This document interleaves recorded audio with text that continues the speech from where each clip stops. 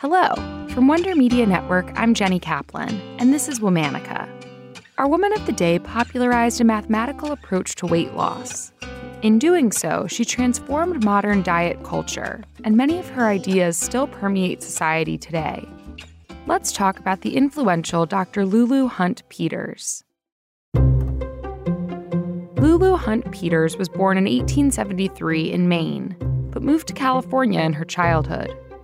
Not much is known about Lulu's young life, aside from the fact that she struggled with her weight as a child.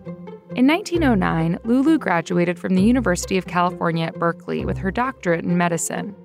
After receiving her medical degree, Lulu became the chair of the Public Health Committee for the California Women's Club Federation of Los Angeles. Having a complicated relationship with her own weight, Lulu began experimenting with the ways food and exercise impacted her body.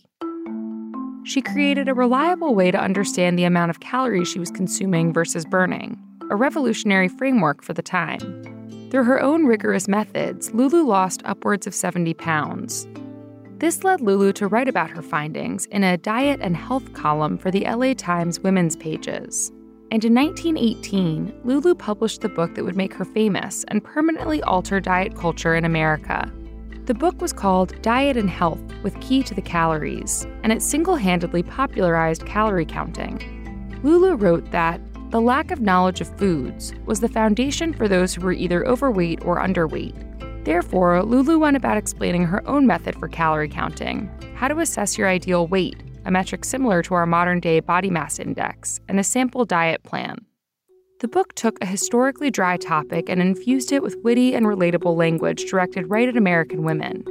It featured stories of Lulu's own failures in her weight loss journey and included silly names of fake patients. Scattered throughout the book are primitive drawings by Lulu's young nephew. The drawings add both playful and fat-phobic imagery to the book.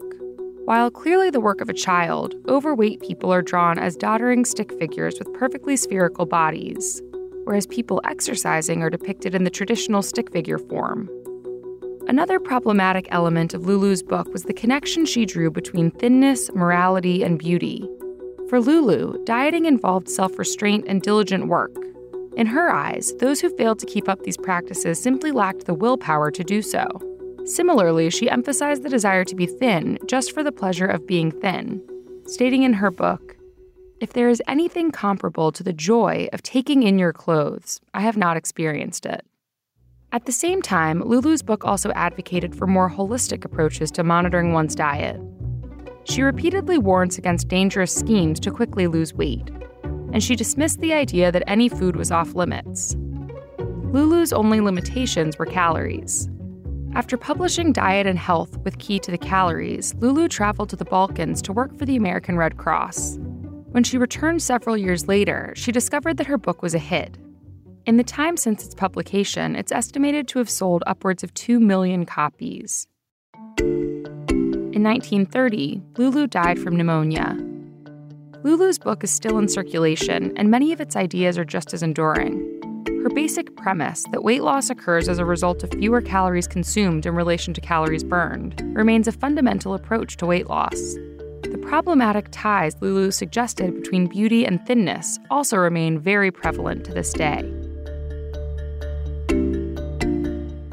All month, we're looking at women who changed the landscape of health and wellness.